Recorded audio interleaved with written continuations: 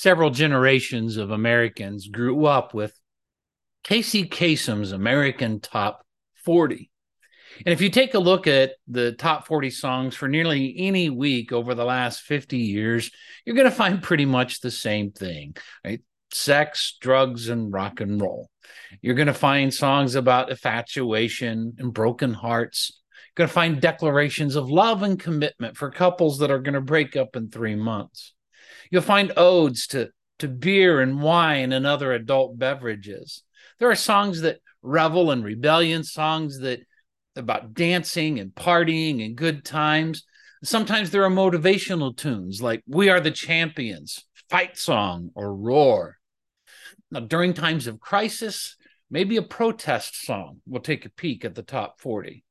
Every once in a while, a charity song becomes a hit. Think We Are the World or Tears in Heaven.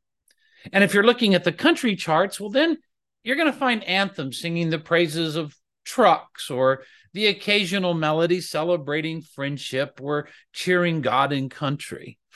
Well, we're not talking about any of those songs. For the next 5 weeks, we're going to be looking at some rare birds, top 40 songs that get at theological truth. Now, these are more than just songs that make a moral point, have a spiritual theme, or use some biblical language in their lyrics. But these are 5 songs from 5 different eras that get into some aspect of the gospel message of salvation from sin until eternity. And we begin this week with a 1968 hit song, a song that reached the top 40 in 22 nations. It was listed by Rolling Stone magazine as number 106 of its greatest songs of all time. And the seeds for this song were sown in 1930s Soviet Union, and they were watered by a 19th century French poet.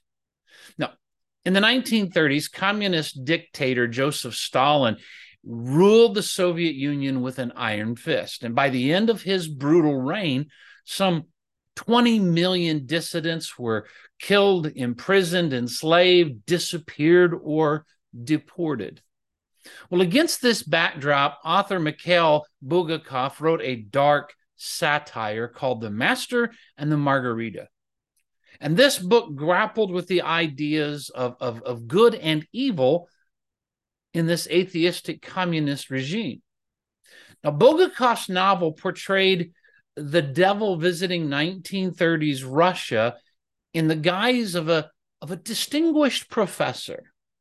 And it juxtaposed his visit with his role in the crucifixion of Jesus. But it took Bulgakov 12 years to finish his novel, which he barely finished by the time he died in 1940.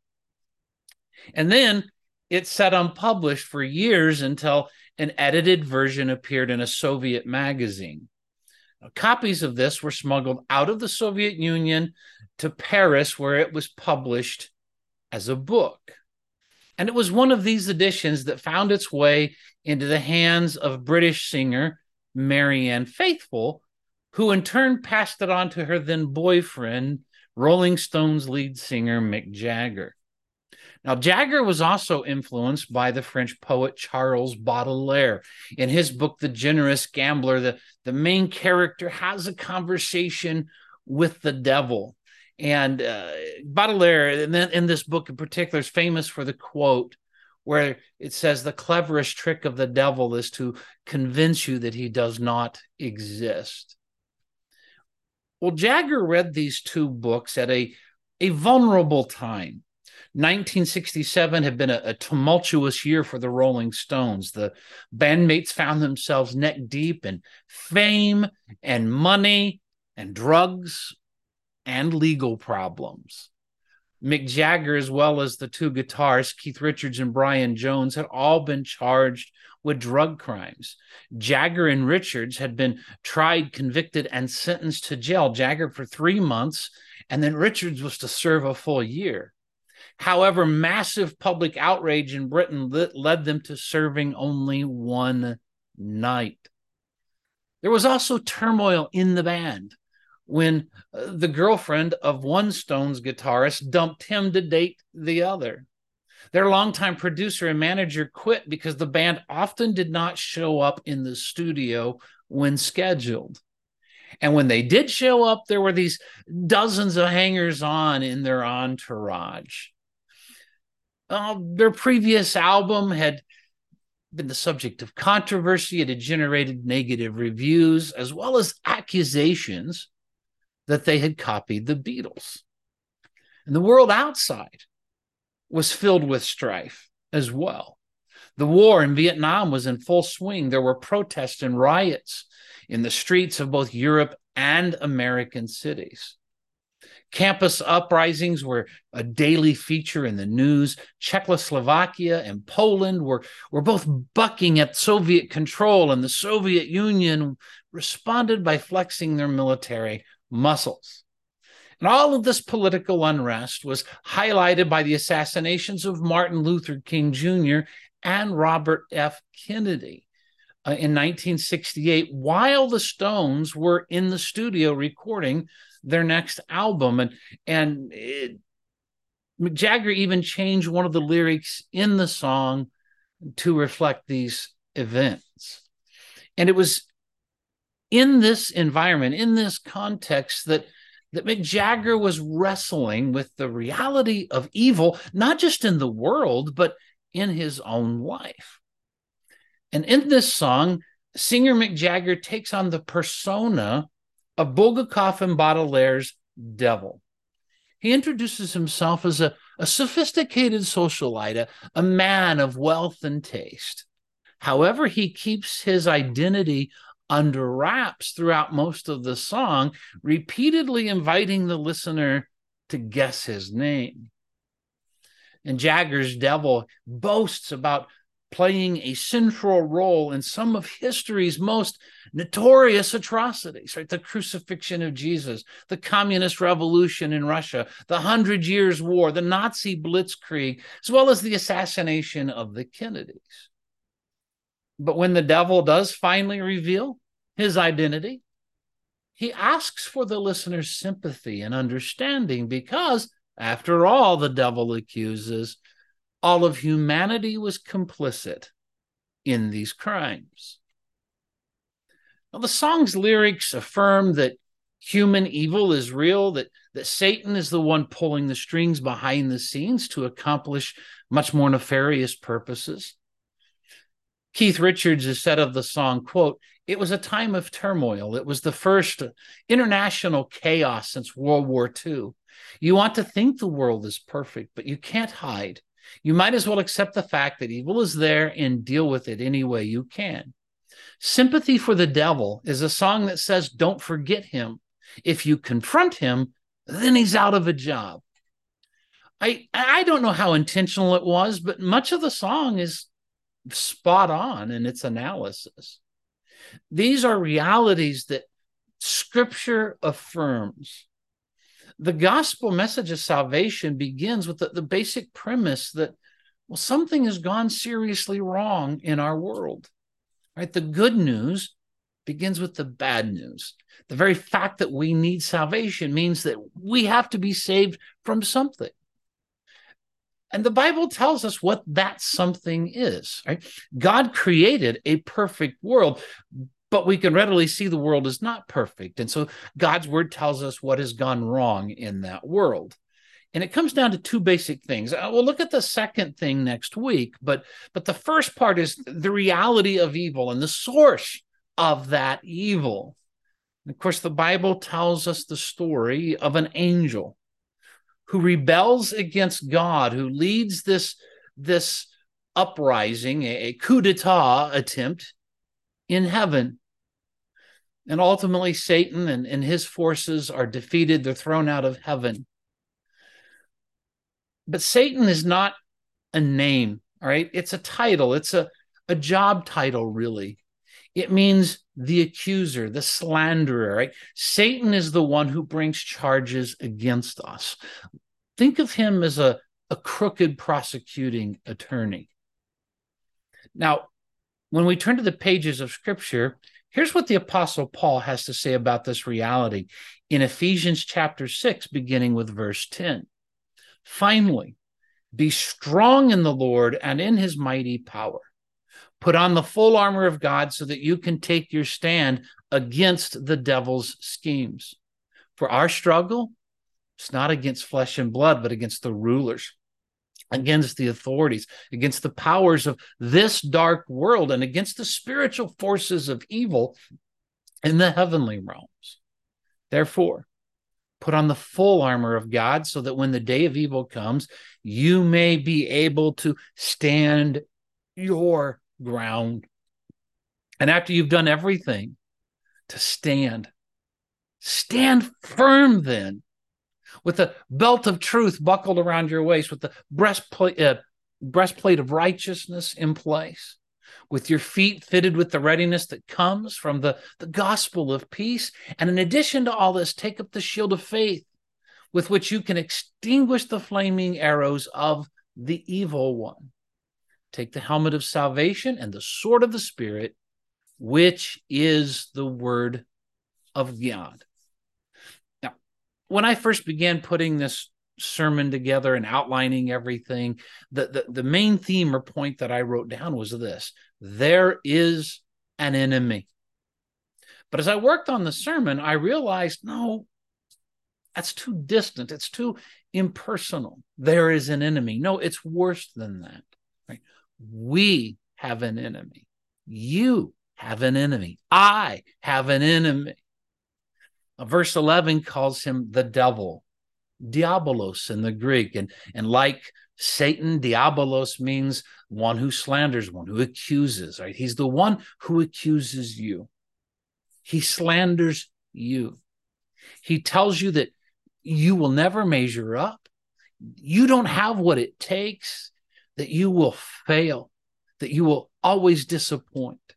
He'll make you believe that you've got nothing to offer, that you have no gifts to use. He'll convince you that God doesn't love you, that he doesn't want you, and can't use you. Verse 16 calls him the evil one.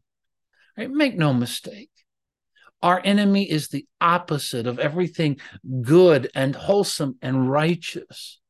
He is pure, unadulterated, irredeemable evil.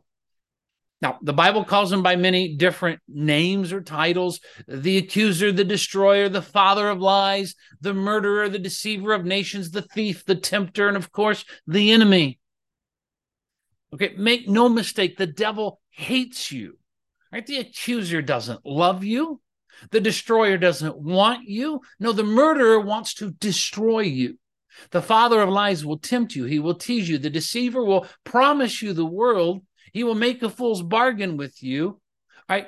But just like Lucy in the Peanuts cartoon always pulls the football before Charlie Brown can ever kick it, right? The thief will never give you what he promised. And he will always take more than you bargained to give. Right, so we have an enemy. Here's the second thing you need to understand about the enemy. Our enemy is spiritual. We have a spiritual enemy. And here's why I say this. We have an enemy. And it's not someone in your church. It's not someone in your family. It's not you know who from work. It's not a political party. It's not this group of people or that group of people. Now, certainly the enemy may use those people. He may work through those people. They may be victims of the enemy, and they may even cooperate with the enemy at times. But hear me on this. They are not the enemy. Right? Here's a news flash. Sometimes our real enemy even uses you. Our enemy is Satan, and he is a spiritual enemy. Paul's very clear about this in verse 12. For our struggle is not against flesh and blood. People aren't the enemy, right? And Satan loves it when we begin to fight with each other. Satan loves it when we begin to expend our time and energy and effort attacking other people as the enemy. All right, Satan loves it when we think that the enemy is someone with skin on, because as long as we think that they are the enemy, then we are not defending against the real enemy. You see, this passage points to a reality that is greater than the physical world that we can see and touch and hear, just experience with our five senses. There is a spiritual dimension to life that encompasses and transcends everything. This is what Paul calls the heavenly realms, or the higher realms. It's called this because this reality is greater than, higher than our physical world. The created cosmos exists within this greater spiritual realm. And this is where we'll find our real enemy. This is where the bulk of our defenses need to be aimed. So we have an enemy. Our enemy is spiritual. The other thing I want you to see is that our enemy is organized, right? Our enemy is more than just Satan, but the devil has a host of allies. Verse 12 says that our struggle is against rulers, against the authorities, against the powers of this dark world, and against the spiritual forces of evil in the heavenly realms. Now, what's Paul talking about here? Who are all these characters? Well, this is the kind of language that the Bible uses when it's talking about demonic forces. And what Paul is describing here are various ranks and layers of spiritual forces, right? Satan did not rebel against God alone. Revelation chapter 12 suggests that 1/3 of the angels rebelled along with Satan. Now, their attempted coup failed. They were defeated. They were cast out of heaven. But Paul describes these demonic forces as having, well, a chain of command with varying levels of spiritual power or authority. And verse 12 reads like the ranks of a military command, all right? You would have the general on top, and then you have your colonels, your majors, your captains, lieutenants, sergeants, all the way down to privates. Or you could look at it as like the layers of a government, from the emperor to the provincial governors, all the way down to the city magistrates. And so our enemy is an organized enemy. Don't look at them as just kind of this ravenous pack of, wolves, the hounds of hell, who are bloodthirsty and on the scent for human souls, and they're just kind of randomly going around causing chaos. No, there is a structure to our enemy. There is an organization that's arrayed against us. So we have an enemy. Our enemy is spiritual. Our enemy is organized.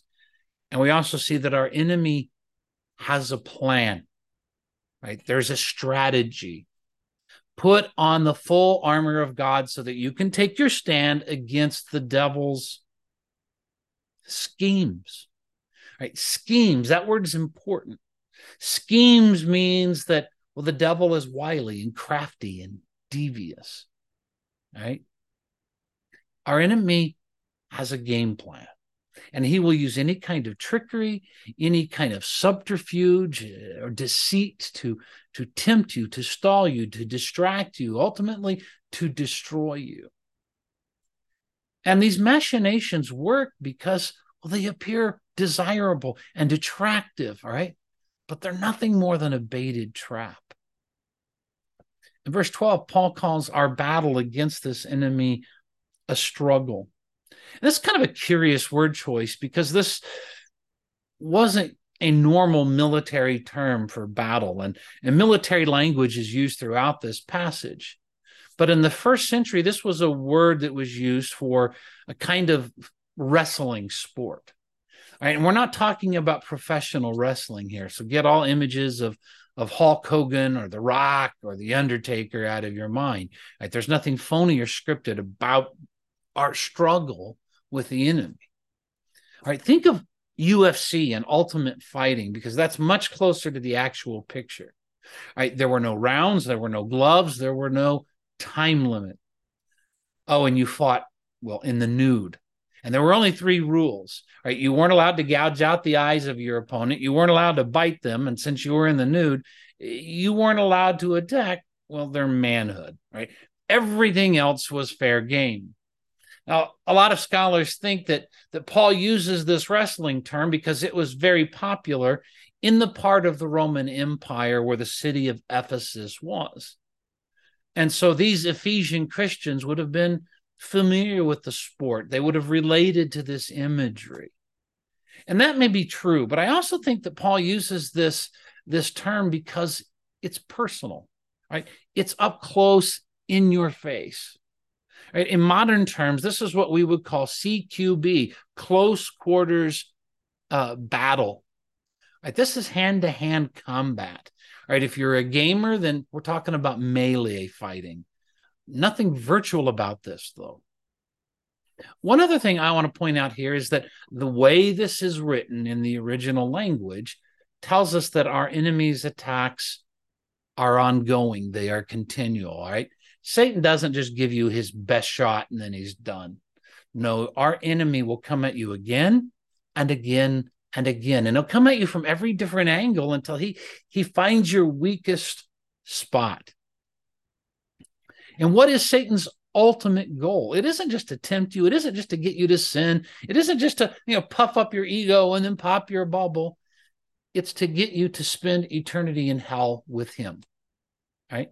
Satan knows that he is going down and he is determined to take you with him, right? As the Rolling Stones song says, Satan wants to lay waste to your soul, right? And so every strategy, every temptation, every attack is designed to get you to turn your back on Jesus, to walk away from his forgiveness and to see your soul in hell with him for all of eternity. Praise God, this sermon does not end here. All right, if that's all these verses taught us, then it would be kind of a depressing message. It would sound like our defeat is certain, that we've got no hope. But that's not what this passage is about. Yes, our enemy is real. Yes, our enemy is organized. Our enemy has a plan. But these verses are all about victory. And here is the encouraging, empowering truth. We can stand against the enemy. You can stand against the enemy. You can be strong in the Lord and in his mighty power. But that's key, right? This strength is not my own. You don't have this power in yourself. By myself, by yourself, we can never hope to stand against the devil.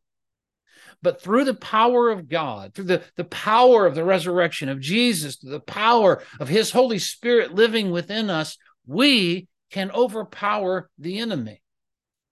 And once we put on the full armor of God, then we can stand against any of the devil's schemes. All of his strategies are destined to fail before the power of God. 4 times in these verses, Paul talks about standing strong. Verse 11, take your stand against the devil's schemes. Verses 13 and 14, when the day of evil comes, you may be able to stand your ground. And after you've done everything to stand, stand firm then. Right? And then he goes on to describe all the pieces of armor that will empower us to stand. And against a spiritual enemy, we have been equipped with spiritual armor. Right? Truth, righteousness, the peace of the gospel, faith, salvation, the word of God. Right? These are things that will defeat the enemy, that will defeat the devil and his schemes every single time. But here's the thing about your spiritual armor. You have to put it on. Right? That's a choice you have to make. Right? God supplies the armor, but you have to put it on. If you're not willing to stand for what is true and right, if you're not willing to stand in faith, if you're not willing to stand on the word of God, then you will not stand. You will fall. And I'll point something else out here. Notice that nowhere in this passage are we called to be the ones to defeat Satan. We aren't urged to win the victory. We don't have to defeat Satan. We're just merely called to stand our ground, to stand firm, to stand strong. Why? Because the devil's already been defeated. The decisive victory over the devil and his dark powers has already been won, and his final defeat is imminent. And all we have to do is stand. The war's already been won, and if we stand, we'll share in that victory. Now, this isn't the first time that Paul has written about the mighty power of God in this little letter. If you go back to Ephesians chapter 1, beginning with verse 19, Paul writes about God's, quote, incomparably great power for us who believe, right? That's great power for you and for me. And this power is the same as the mighty strength, right? Same words there as the mighty power that he exerted when he raised Christ from the dead and seated him at his right hand in the heavenly realms. All right. There's that reference again. Far above every rule, authority, power, and dominion. All right. Very similar language to what we read there in chapter 6. And every name that is invoked, not only in the present age, but also in the one to come. So Jesus has power and authority over every other power and authority. All right? Did you hear that? Jesus has already defeated every ruler, every authority, every power, every dominion, every one, right? Including Satan. There's no one demon that can escape the power of Jesus' resurrection. There isn't one sin that's exempt. There isn't one temptation that's excluded.